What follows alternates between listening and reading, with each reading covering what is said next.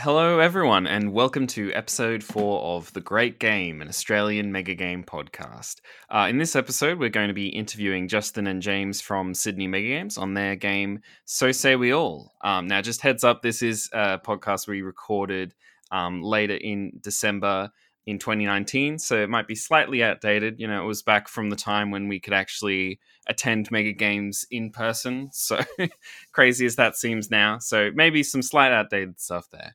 But just a few announcements first. So there's a surprising amount of stuff happening at the end of May, which is really exciting for Mega Games. First up, on May 16th, John Keyworth is going to be doing a playtest of his online mega game, The Anubis Heresy, which is based on but legally distinct from Game Workshop's 40K universe. I played in the first playtest of this one, and it was really awesome. Very great kind of rules light mega game with really awesome technological integration with Roll20. A lot of really cool tech stuff going on there. Definitely check that out if you're interested. It's probably a bit too late to sign up for the playtest itself, but I'm sure once that actually gets going as a full mega game, that'll be posted around the usual places like Mega Game Assembly and Mega Game Makers.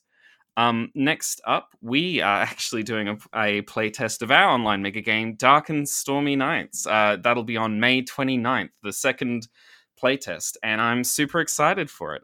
How'd you feel about the first playtest, Pat? Yeah, I think it went really well. We've got some pretty tight, light mechanics that people really enjoyed, and the players that we got together seem to really take to the theme.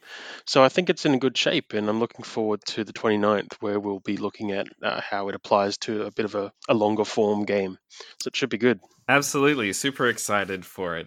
Yeah, I think it's. I love the gothic horror theme, and I think we've really focused on keeping it rules light and role play heavy, which I feel like is where these online mega games are really hitting the best. Really, for me at least personally. So excited for that second playtest, and then finally on May the 30th, there's going to be a Mega Games in the Future Symposium by True North Mega Games, which looks awesome. It'll just be basically a chat starting at 12 o'clock UK time. I've got it here. There's going to be 4 sections, one on presentations from designers, breakout sessions for upcoming games, an open forum on gender equality in mega games, and a exhibition on the art of mega games. Which all sounds awesome. If you can make it with your time zone, that sounds like a fantastic event, which you can find on the True North Mega Games Facebook page. But without further ado, let's launch into the episode with Justin and James.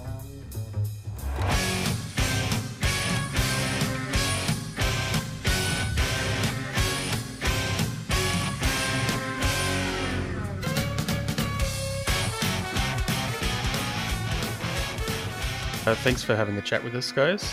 Did you just want to introduce yourselves? James. All right. My name is James Archer. I'm a PhD student, and I've been involved in the Sydney Mega Gamers for as long as we've been doing events as a player and a moderator. My name is Justin Delaney. My introduction is identical to James's. I'm also a PhD student. I've also been here since the beginning, and I'm also a player/moderator. Perfect.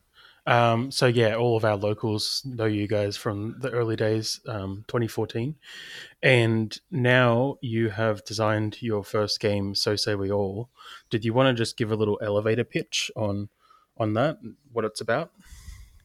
I think ultimately, at its core, So Say We All is a game about deceit and mistrust and social deduction, but to make it a little bit more accessible to our predominantly nerdy audience, we've wrapped it in a science fiction inspired by Battlestar Galactica-esque kind of wrapper. Ultimately, it's a social deduction game about trying to figure out who the undercover people are amongst all the other players. Cool. And just briefly before we jump in, do you think that it achieved that on the day? Was it a social deduction game, and did people get that out of it? I think so. It took a little while for people to investigate or to flesh out that aspect of the game, but towards the middle and definitely by the end, people were I think, actively feeling out that part of the game, and it became kind of the major focus of everybody rather than resource management or dealing with crises. I think that once the game got to the point where the infiltrators were messing with the production and the well-being of the fleet enough, that prompted people to start getting really serious about it. Great. Okay. All right. Well, I thought we might jump in and just quickly we'll go back a little bit from the event and talk about the design. You've kind of covered a bit there where the core concept of the game has come from, and the theme has been inspired by this sci-fi world from Battlestar Galactica. So, were there any other inspirations that came to you beyond that? I don't think so.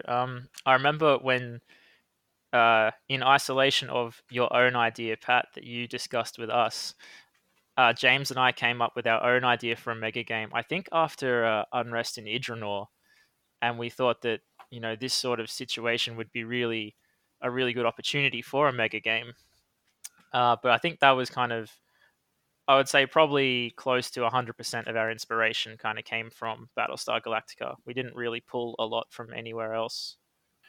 For me, it was the Battlestar Galactica board game, which sort of is a very basic, well, I'd say basic compared to a mega game, basic introduction to this sort of thing, but only for a couple of players. And I'd always thought doing that, but as a mega game with 30, 40 people would be just a blast. Right, and a lot of people who would be listening might be familiar with the other mega game based on Battlestar, which is Den of Wolves, which I was lucky enough to play last year, or maybe it was even early this year. I'm losing track. But yeah. So I was very interested when you guys started working on this, and I talked to you about that, and I said, do you want to debrief on how Den of Wolves plays and all that? And you really wanted to do it in isolation. So I just thought that was fascinating that there's two different games, and now that I haven't played yours, but from what I've seen, they're pretty different. A lot of similarities because of the theme, but very different outcomes. You mentioned the social deduction side of it, though. Are there any specific games or activities that you pulled from for that, or was it starting from the ground up? I think we largely started from the ground up. I think in further revisions of the game, I would like to work in a larger focus on that, and I would like it to be a sort of possibly a mechanical thing.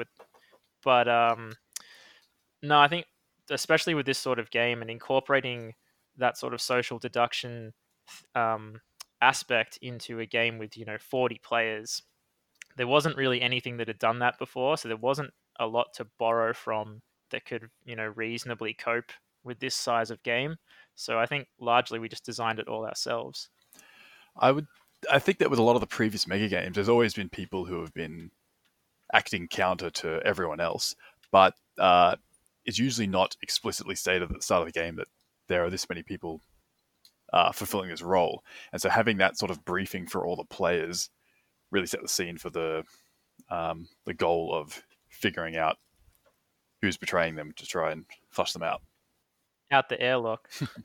That really is a change of pace for our games, because you're right, we have had a lot where there's discontent or sown within teams or people working against each other or that kind of thing, but it's not usually explicitly this is a key part of the game and you need to deal with it.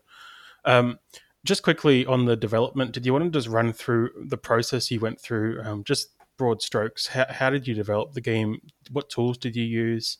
How did you run through sort of the event management stuff? How did you find that being your first game? So luckily, we'd just finished working on As the Fire Dies, led by you, Patrick. So we pretty much emulated your organization style. So everything was run on, hosted on Google Drive that we all had access to. We tried to have everything nice and separated and organized, and try and dish out responsibilities to everyone so that we could get everything done without putting too much time pressure on ourselves at the end. And I will say the last 2 weeks before the game for me was pretty much flat out doing mega game stuff, but I feel like we were quite well prepared overall. Yeah, I think we were largely on top of it, right up until I'm sure you're familiar with this, Pat. You feel like you're on top of it, and you hit 2 weeks before the game, and you've got to do all like that last minute production, like making the minis and all that sort of stuff. And yeah, I shamelessly ripped off your organizational style that you introduced us to from As the Fire Dies. I think it helped. I think everything was pretty clear. It was just good having everything there that we could have access to. I didn't have to constantly bother you for any files I needed. I just went on and did it myself, or if there was anything I wanted to add, I could just add it in. I didn't have to send something to you or wait for this or that. So I think it really helped the workflow. Yeah, absolutely. Yeah, that's really good to hear. I'm glad that it was successful in that regard, and and also regarding the last couple of weeks before the game and that last minute rush. I feel I'm really, the more and more I run these things, I'm getting convinced that that's part of the creative process, and you can't, if you don't have it, things won't go well. And the only time that I haven't felt that pressure was with INC. And as you guys know, I feel like that was the game that let me down most. So I think there's something to it that, the last minute rush really does indicate that you're about to deliver something big. I think it's you as you're developing, as you're coming up with ideas and making stuff, there's a lot of things that you're thinking, oh, I'll deal with that later. I'll deal with that later. I'm not sure about that. And then you hit 2 weeks and think, oh, now's the time. I have to force something. Yeah, can't put off these decisions anymore. It's time to pick something. And one thing that really stood out for that, in that regard, for this game, was the what the hostile team was going to do. So another thing that's quite different from other mega games is there was the human fleet of survivors with the infiltrators in them, and then there was the bad guys, the so-called Ashiva, who were tasked with hunting down and destroying the humans. So there was a very strong us versus them vibe, which both helped keep the fleet together and foster a bit of cooperation. Edit that out. And it gave us two quite different mechanics to try and figure out. What the human fleet didn't necessarily determine what the Ashiva fleet could do. So how they were going to pass the time and how they were going to go about what they did was sort of, for me, put off a lot until the very end, where we had to nail something down. And luckily, I think we came up with something that worked well in this game, and we had a great group of players on their team who made it work. Yeah, that's also another recurring theme. It seems it's the players that really get their hands dirty and get involved and do some interpretation sometimes, and really drive some of the things you weren't sure would work. On the just the last thing, sort of on the game and the design and everything, before we get into the nitty gritty. I was just going to ask you about the tools of the trade of the day. What kind of technology did you need to use? What kind of props did you have? I've seen, we've seen the photos of all the little miniatures. What else did you have going to sort of help aid the game? So we had, as usual, I think in every single mega game that we've run in Sydney, there was a dashboard to help the players keep track of where they were in the game. What turn it was, how long they had left in this turn. Because some aspects of the game, had to be accomplished within a certain time frame. But that was really it in terms of kind of the digital or computerized things that we had there.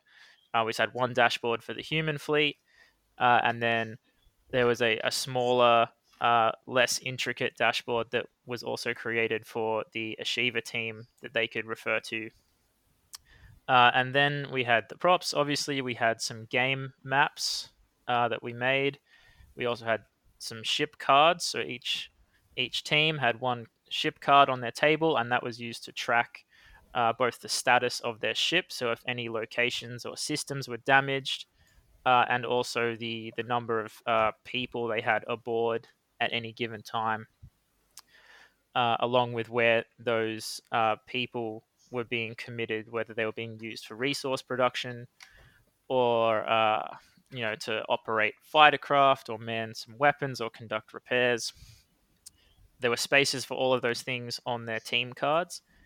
And then at various stages throughout the turns, and kind of where the majority of our record keeping was done, the moderators would come around and they would note down these things and then report back to one logistics moderator we had, which with their own table.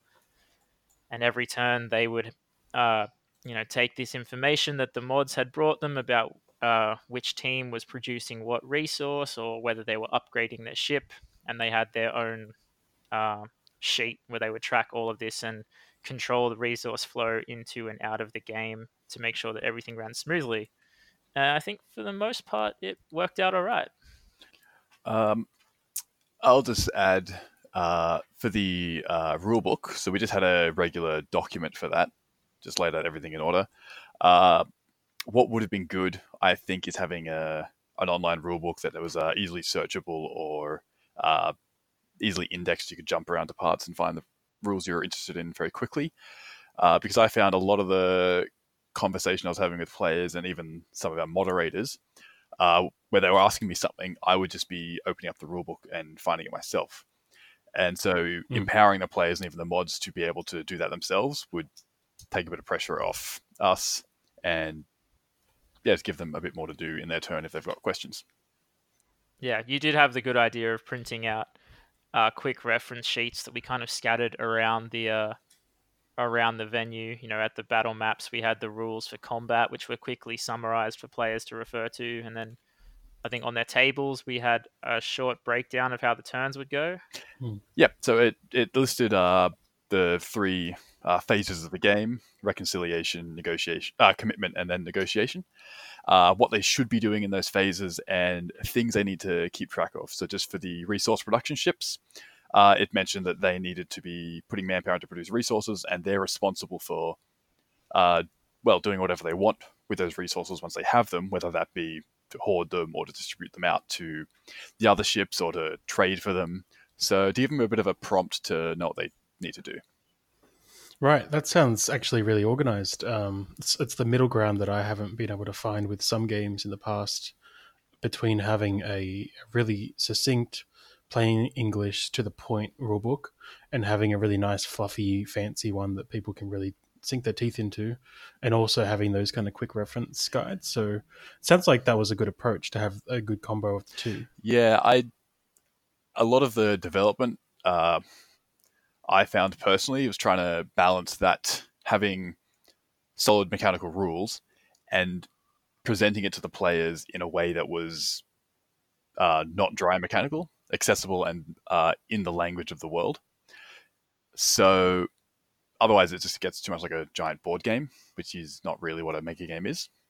So that was a bit of a challenge, and I think having rules that err on the side of simplicity rather than complexity really helps achieve that. Yeah, great. Okay, we'll move on to get into some of the mechanics a bit more, hear about the rules a little bit. Like you guys have already set the scene. It's this sci-fi game of sort of survival, and one team is pursuing the other. You've got infiltrators, suspicion, paranoia. What would you say are the key mechanical functions of the game? Like, what were the key areas which were running throughout the entire game? I've prepared a list. And Justin, tell me if there's something I missed. So I pretty much put it down to exploration, combat, production, science, and defense. These are sort of the core areas that the players had to address if they wanted to survive and make it out to the end of the game. Right. Okay. And could you run me through each of those just briefly? What were the players doing in each of those sort of spheres? So start off with exploration. We had a galaxy map that linked out a number of star systems, and the fleet could do faster than light FTL jumps to different systems and send scouts out to neighboring systems from there. So that was to both find new resources they could use, to advance the plot line we had for them, which was to triangulate their position and eventually try and jump back to Earth, and also to flee the enemy fleet who was hunting them. So each team had a role, the navigations officer who was responsible for that part. The next section was combat. That's if the two fleets meet each other, they would be in combat. And so the communications officer was responsible for managing their ship in the combat theater on the battle map. So independent of the main game timer, we had 30-second turns where each ship had to act. And as they went through in order, each ship would go until all the ships had gone, and then it repeats. So everything's still happening in the background. The rest of their teammates are still doing what they normally do. But hopefully the human fleet in that regard would be trying to organize an FTL jump to escape. I think it's worth just interjecting here with the combat. One thing that we experimented with, and I think we'll keep it in subsequent games, was the idea that the turn order was not fixed. There was actually a player responsible for choosing the turn order. And every ship, every team had to act before a team could go again. And so first there was a position within the human government called the fleet commander. And in the first round of combat, the human fleet commander would pick the order that everyone acted in. And then once that was over, then the Ashiva fleet commander would pick the new order. And so there was a lot of consideration had to be given to, a lot of judicious decisions had to be made, especially in like the end game combats where resources were running thin and the fleet was barely keeping going. Right. Okay. Sounds like a unique approach to that sort of initiative order for combat. What were and did you say science was another jurisdiction? Yep. So science, the fleet would need to generate research points to unlock new technologies. There was a chief scientist as another government position who was responsible for organizing that. So the way that the fleet would generate science is they could assign manpower on the military ship, the Prosecutor, to generate a little bit of science each turn. But some of the civilian ships could respec their production into research and generate a lot more. And they would just get points, and then every 6 points they generated, just an arbitrary number, they would unlock a new few technologies that the chief scientist could choose from to open up. And then science also became important. So I tried to tie in some of these like satellite aspects into the main objectives that the human players had, which was they had a threefold objective going into the game. So the first one, as James has already touched on, they had to figure out where they were relative to Earth so they could return, and that was accomplished just by exploration. And then once they figured out where they were, they had to calculate. They had to do the jump calculations, figure out the course and the optimum trajectory and other sciencey buzzwords in order to get back to Earth. And the way they accomplished that was they had to generate a large amount of science points. So, because I was conscious that something like, technology progression is often on the fringes of a mega game. It's only a few teams seem to really bite into it, so I wanted some way to bring it to the forefront so that everyone would be kind of invested in the progress of the fleet. And I think that sort of happened once the players propagated that information out that they needed to just start generating research points in bulk. Everyone kind of got behind it. Yeah, nice. That sounds really good. That's often a sort of a misgiving of some rule sets and designs where there's little sub games. I'm definitely guilty of it. Sub games that don't have a big picture connection, so they can easily just fall to the wayside if certain people aren't involved in them.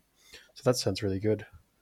Did you have a few other jurisdictions? So we had production. So that was based on the manpower that each ship had available, committing them to certain tasks to produce resources that were required for survival. So the two resources we had were food and fuel. We tried to keep it simple. I think we've learned from some previous mega games that having too many resources and too many things to do with them, you do have a lot of things that do get ignored, and it becomes a bit cumbersome, both logistically for the moderator team and for the players to handle all that. So we tried to keep it simple with just food and fuel. All the people needed to be fed with food. So that's pretty simple. And if the ships needed to do an FTL jump, each ship needed a certain amount of fuel to make that jump. Apart from that, resolving events required food, fuel, and manpower, as well as missing something, and upgrades. Upgrades required fuel to complete. So that's the main production side. And the thing here is that there are some ships that produce certain resources and some ships that don't produce any unless they specifically outfit themselves for it. So there is an inherent imbalance in the resource production in the game. And so that gives some players or some teams an opportunity for trading or for extortion or for leverage, and others are challenged that they need to solve. They need food and they need fuel. And we found that the game ended up pretty cooperative, and I think that's because there was a overall excess of resources being available, to the point where at the end, when the fleet needed to make the final jump, they were struggling for fuel. There was still mostly enough around, but one ship had been hoarding a lot of fuel, we learnt at the very end. Classic Sydney Mega Gamers behavior. Yeah. That sorry, just before we move on, because I think you do have a few others on the list, but regarding that abundance of resources that came through in the day, was that planned or was that unintentional? Yeah, so when we designed the game, we crunched the numbers and figured out, what the consumption would be. If they had to feed 58 manpower per turn, they would need to be producing that amount of food. Otherwise, they would start spiraling, and they wouldn't be able to recover from it. And likewise with fuel, overall the fleet required a certain amount of fuel to perform an FTL jump, and so if we wanted them to be able to jump, once per turn, they would need to be able to produce a certain amount of fuel. And then, there are other miscellaneous things that cost those resources as well, like events, or, there can be player-driven things that crop up. And to be safe, we thought, well, it was best to key it so there was, if the fleet was running at its maximum capacity for resource production, like just using the dedicated resource ships, that they could keep themselves afloat and make a tiny bit of surplus. But if one of those dedicated resource ships went down, then everyone else would have to pitch in to pick up the slack, and it would become a much more difficult situation. But we thought that it would be too difficult if the dedicated resource production ships couldn't support the fleet, then it would restrain or restrict the players from dealing with events or doing upgrades, or or coming up with player driven things that they want to conduct. If we say that's going to cost 3 fuel and the fleet doesn't have 3 fuel spare, I think that would restrict player engagement. So we decided consciously to provide them with a little bit of a surplus. I'd say that surplus is just regards to the baseline feeding in all the people and doing the jumps that they needed. And we should move into events, because that's the other area where the resource would be spent. So we had a number of pre-written events that were either challenges or opportunities, which would either give the players an option to invest their resources to get something, or to invest their resources to negate a negative effect. So that pretty much gave the other outlet for their resources to be spent. So we just had at most 2 events happening at a time, and the events coming out were largely determined by the status of the fleet and the fleet morale, which was a vague idea that we didn't really follow too strongly during the game, because things get a bit out of hand and chaotic. But that sort of determined what events came out.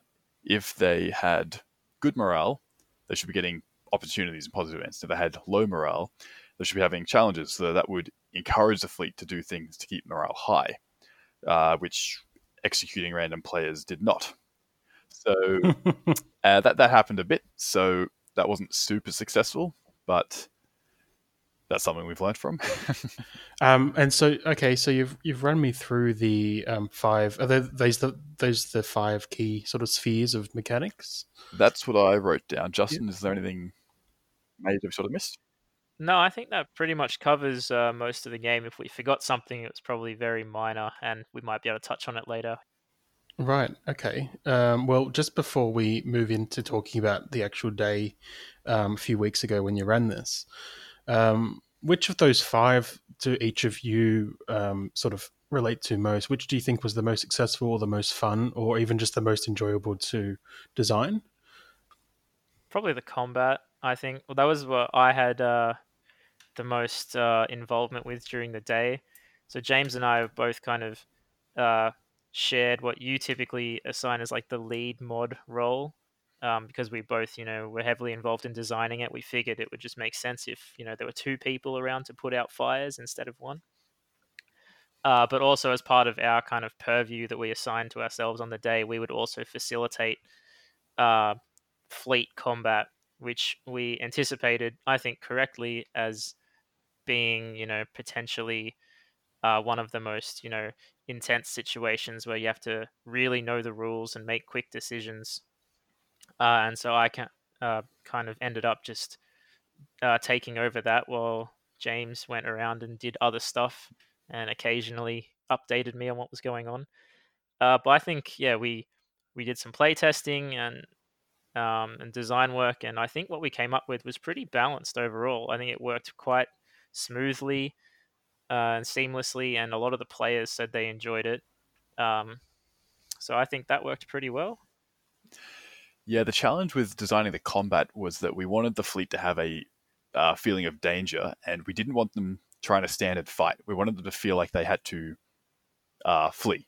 So during the combat, we needed them to not have an advantage, but also not be so disadvantaged that they could be easily destroyed and ruin the game in the first combat. So that took a bit of work, and I think we got it to the point where it did go pretty well with that. Although one thing I heard as feedback from the Ashiva team was that the way the combat turns happened, the human fleet commander would determine the order of all the ships, including when the Ashiva ships went, and then the Ashiva fleet commander would do the same thing after everyone's gone. So they would have a chance to attack first on the next round. However, I heard that the human fleet managed to get away generally before the Ashiva got to have a turn, so there wasn't much chance for them to do stuff. Yeah, I think that's absolutely true, but I'm going to try and absolve myself of any responsibility here. I think that largely came down to a few things. There were 3 turns in a row where the Ashiva was tracking the human fleet and basically just followed them through jumps from system to system. So there were 3 consecutive turns of combat. During this time, none of the Ashiva infiltrators, bothered to try and sabotage the ships.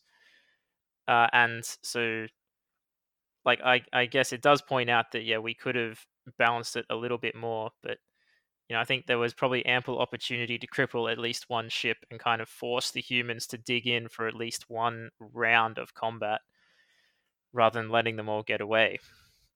But yeah, ultimately I think it was still the best choice. I couldn't think of a fairer way to do combat other than just randomly assigning it every single combat, but I thought that would have been a bit too clunky. I feel like there And might be a way to, sorry to interrupt, just to Yep. add, distribute out the Ashiva ships more throughout the turn order. And I don't have a suggestion for that, or how to do that mechanically. But I think having them acting, if they have 2 ships, sometime in the first half of the round and then sometime in the second half of the round, so that you're always going to have them acting before some of the human ships. And I think that would make it a bit more interesting. Yeah, I suppose, and we could just have that, seeing as they typically are always the ones initiating combat, they could have just by default one of their ships always gets to go first, and then the human fleet commander picks the order. So speaking of future games, it sounds like Justin, you're saying that the combat was sort of your most invested part of the game, and it sounds like it went pretty well, all things considered. Are you in a similar boat, James, or do you have any other highlights from the design process? Or I enjoyed working with all the technologies and the science, and it was a lot of fun coming up with what they could upgrade and how it would affect the fleet and give them an advantage without being too powerful. And of course, that was one of the mechanics that they only got a few of the technologies rather than a lot of them. So it's a little not disappointing, but you always like to see them do more. Yeah, I'm noticing that's been a bit of a recurring thing. We had a similar issue with As the Fire Dies, where we came up with all these things they could do, and they only got to explore a small amount of it. I think the underlying causes are largely similar, in that the player that was in charge of that maybe had in So Say We All, a person who was ultimately in charge of, directing the research efforts, which is the president, telling the chief scientist what to do. The president was, for most of the game, an infiltrator. So I think they did a really good job of obstructing the development of the technologies by kind of distracting the chief scientist with other things. One thing that I loved from the game on that note was the president had a basic Ashiva detector technology, so they could, once per turn, once every 30 minutes, pick one of the ships in the fleet, and they would be told whether there was an infiltrator on the crew of that ship or not. And so our infiltrator president came to me for 3 turns in a row and said, that ship, that ship, that ship. And she managed to pick all 3 other infiltrators in the first 3 picks. So, and she didn't tell anyone what she'd learned, obviously. So I'd say that technology was used in an interesting way. Not what we were anticipating, but that was a lot of fun to experience. I am sad that they never got to the. There was a second tier of that where the president could test individual players, but that never came up in technology, unfortunately. But implementing that had another aspect of the game that comes to mind now that I enjoyed developing, similar to one that I developed in As the Fire Dies, which was the executive order system. And some of these technologies, especially the president's, especially the individual like Ashiva detector technology, required the president to pass a law, basically, curtailing the rights of the fleet's citizens.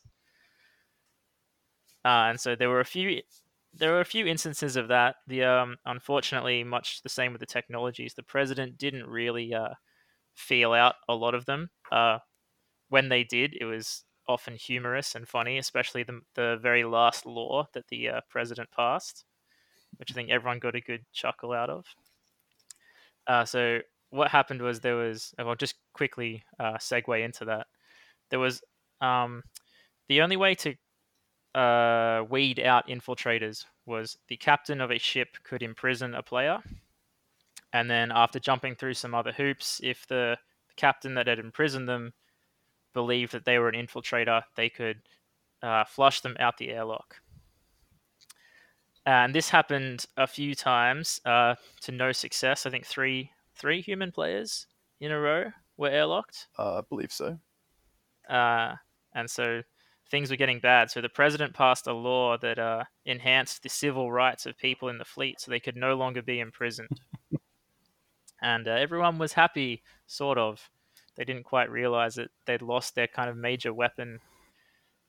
And then right towards the end of the game, the same president did a complete 180, and she repealed that law and brought in one that allowed the president to summarily execute people without imprisoning them, and immediately exercised that on 2 players. And nobody seemed to bat an eye. I think everyone, and she, I think unwittingly, picked one of the infiltrators, and she picked one human player, and just immediately threw him straight out the airlock. It is always interesting, both with that sort of story and going back to what you're talking about with the technologies, what players do with the ideas that you give them, and also the things that they never reach. You were saying how we saw that in As the Fire Dies. I saw it a lot in For the Crown as well, and I think there's a bit of a fog of war that you get in when you're designing things where you know everything and you have all this knowledge, and sometimes it's easy to forget or anticipate how the players are meant to connect those dots. I know I do that a lot. And so I'm always surprised and taken aback, but I shouldn't be, when players just don't unlock that extra thing or they don't think that maybe something might be possible, so they pursue it. The world is their oyster, and they've always got crazy ideas and interpretations, and it keeps you on your feet, to say the least. We give them a lot of tools that they can use and things for them to do, and then they go and come up with other completely ridiculous, unanticipated things that they want to do. Just to Yeah, make it difficult. exactly. I always enjoy like seeing the wacky things that players come up with. Oh, Though. it's the epitome of a mega game. So I might just segue us in. What I was going to ask there was just about the mechanics. You've talked a fair bit about how it all worked, how you designed it, and it sounds like you're pretty happy with a lot of it. Just broadly speaking, would you go and run this again in a couple of weeks, or do you think it needs a bit of work? I think we could. I think Yep. there's some minor refinement. There were some areas that maybe weren't fully realized, as we've already like outlined, or that players weren't satisfied with. But I think I would say, and I hope James agrees, that we could probably run this almost kind of out of the box again, if we had to, with minimal tuning and refinement. Yeah, I agree. There's obviously a lot of things in hindsight that you would change, but I think it's if we had to, we could absolutely run it again with not too many changes. A few things that did stand out were, so I'll explain some of the restrictions and rules we had. So for players to travel between different ships in the game, they needed shuttle cards. So that was to try and stop people just running everywhere they wanted to go without some sort of mechanic for that.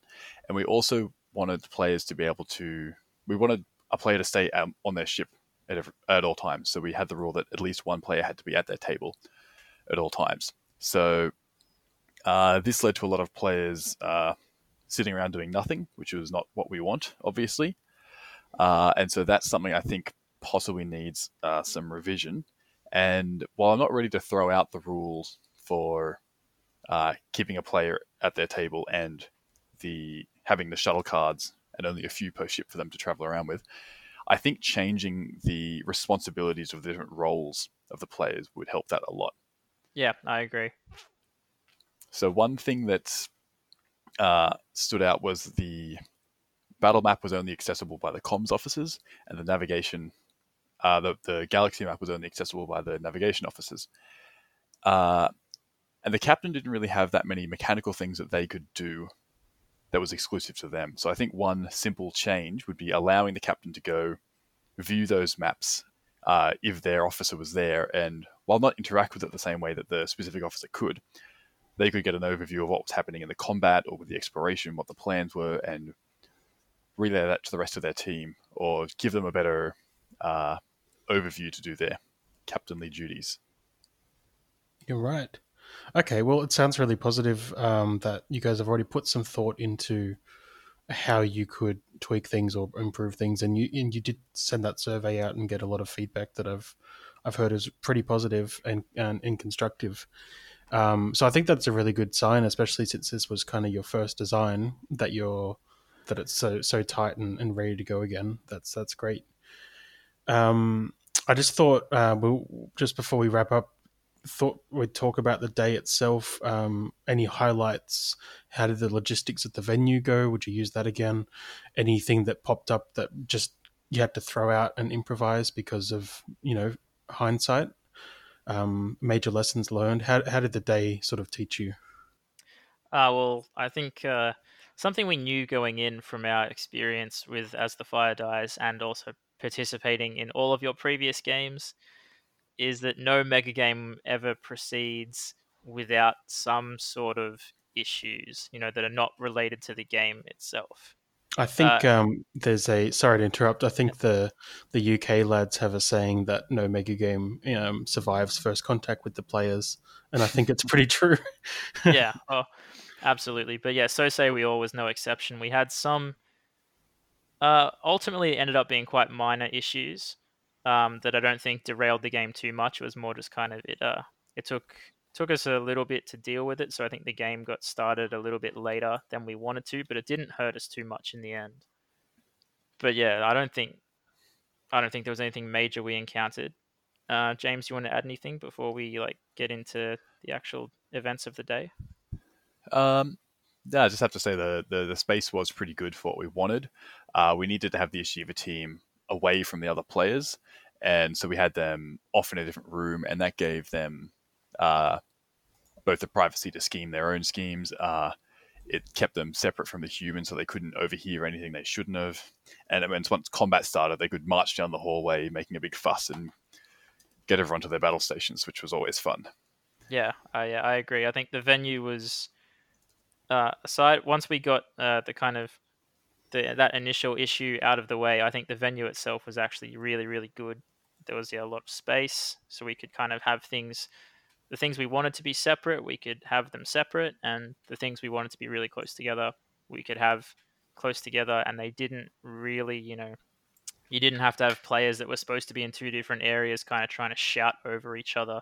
So I think that, the actual setup of the day of the space was really good. One, I guess, setup and venue related thing that I would mention is I think having a microphone or some sort of PA system that the players can just use whenever they want would really help communicate what's going on in the fleet. So when players want to make an announcement or they just need to make something known, just let them get up and say something that everyone has to hear. It would have helped with us making announcements. We had to shout over people. And I think that would help them control the narrative of the game themselves a bit more, which I think is always a good thing if the players sort of take over what the story is and how everything's being communicated. It takes some work off our hands, and I think it's just a fun thing for the players. Yeah, for sure. It's always made a big difference for the events that I've run that you guys have probably witnessed as well. The ones where we did have that kind of tool at hand, it's made a big difference. Yeah. And likewise in the game that the few games that I've played in myself, especially over in Wellington with Den of Wolves, as the admiral of the fleet, it was really useful for that tool to be there for me. So I think it's a really quick win to add a lot to the game. So event-wise, each of you, top moment, what would you say? And will you disagree? Top moment.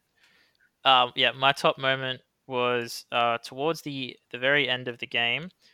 The human fleet had just finished its calculations for the return jump, and they'd figured out the amount of fuel they would need, and they didn't have enough at the time, so it was time to really knuckle down on the fuel production. And one of the dedicated fuel producing ships, the Harry Stamper, they were pretty confident that they didn't have any infiltrators aboard, so they quarantined themselves. So players were not allowed to visit their table, so they were relatively safe from hostile action. But then the executive officer of the prosecutor, who controls the guns, and who was an infiltrator, turned to me and said, "I want to destroy that ship."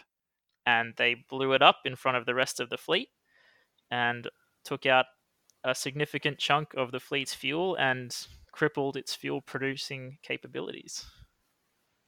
It's pretty great. Amazing. And he got away with it for far longer than he should have. It's definitely the kind of catastrophe you can't really write in, that having someone deep cover like that and then making that decision, it's a pretty good way to go out. James, do you have any other highlights, or would you agree with that? That was a pretty great moment. But for me, my favorite moment was the ending. So we decided near the end of the game, actually, we didn't really plan this out, that once the fleet was ready to make the final jump back to Earth, we were going to bring in the Yeshiva fleet, who would have detected the FTL drive spooling up for a big jump. They or some had other been tracking them. nonsense. They actually found them the turn beforehand.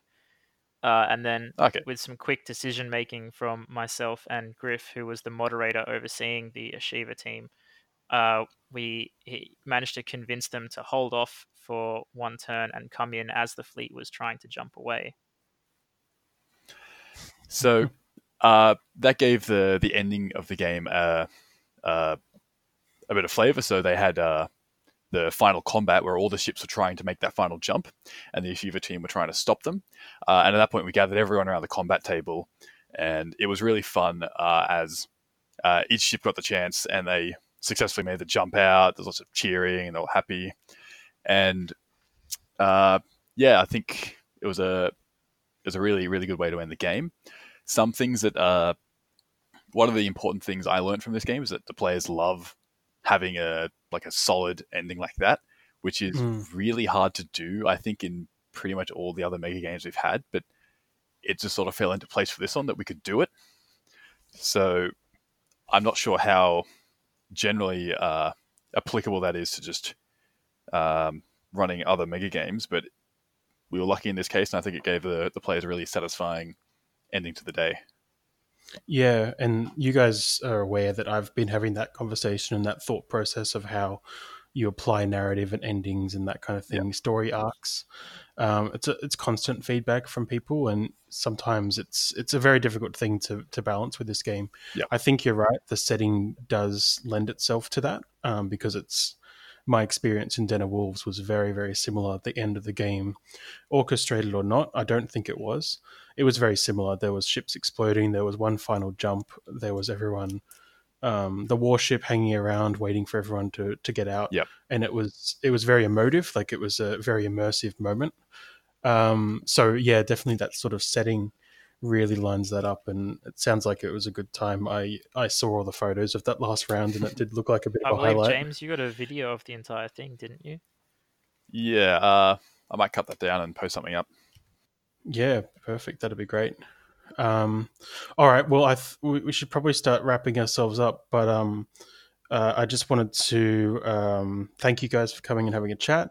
I wanted to ask you what's next. This was your first design. It was your second time being involved behind the scenes, and it was your sixth game or seventh maybe. What's happening next for you two? James, you can go first. So, yep, I'll be hanging around Sydney Mega Gamers and hopefully helping you, Pat, run 4 games next year, including a rerun of So Say We All. So I'm keen to have another look over the rules, tighten things up, make a few changes, and get that ready for another game. Amazing. Yep, that sounds really good. And Justin? Yeah, unfortunately, I will not be able to hang around as part of Sydney Mega Gamers. I'm going to be moving to Adelaide in a few months. But all is not lost. If all goes well, you might hear of the fledgling Adelaide Mega Gamers cropping up sometime next year. I'll definitely be looking to run So Say We All again, but I've started coming up with some of my ideas for some new mega games as well. So I'm going to look into fleshing those out.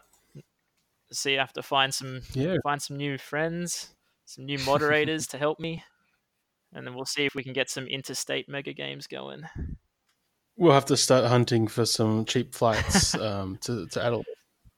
That sounds really good. Very exciting. It's really an era of mega games. I think for us, Melbourne and Brisbane are just taking off the same way we are, and we've got some people in Perth starting to talk about it. Create the Australian Mega Gamers Society. That's right. That's the next step. All right, awesome. Well, thank you both. Do you have anything? No, you've just kind of done that.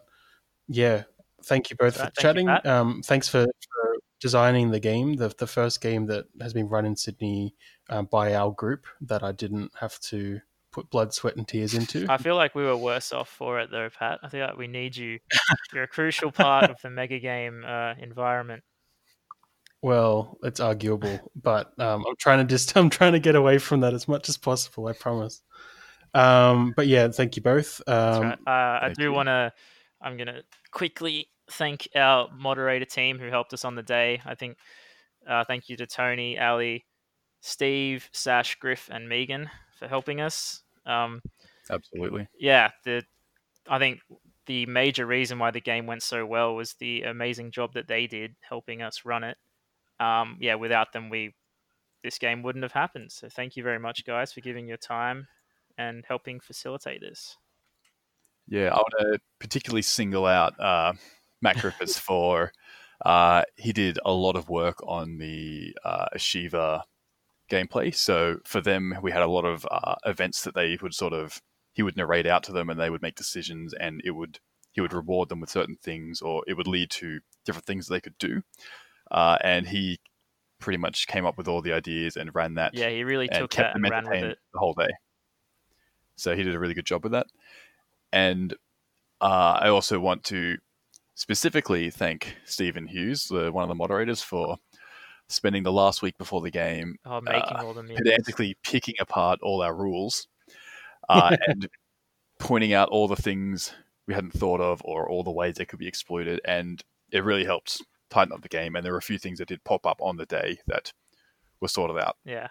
Yeah, I'm sure you've known Steve's been on your mod teams before, Pat, and he just has a real talent for like picking problems that you haven't noticed and highlighting issues that players will no doubt pounce on. Yes, definitely. I've been through that gauntlet, and yeah, and I can echo the sentiments. Like, it's really important having a good team who are really invested in it, and they always are. We get some really good sorts through our community, so that's awesome. All right, thanks, guys. Hopefully, I'll see you both soon, and I'm looking forward to So Say We All again next year, and I'm looking forward to hearing about the Adelaide Mega Games. Hopefully. Thank you very much, Matt. All right, thanks, Thank you, guys. Pat.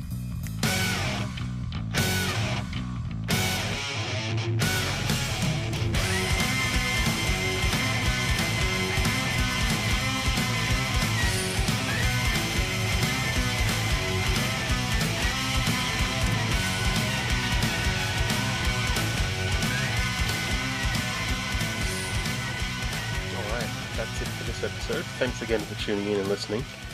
A quick correction this week from our previous episode where Jack and I talked about getting started with mega games. I referred everyone to a game called Relics of the Fall, which is a mega game by Crisis Games.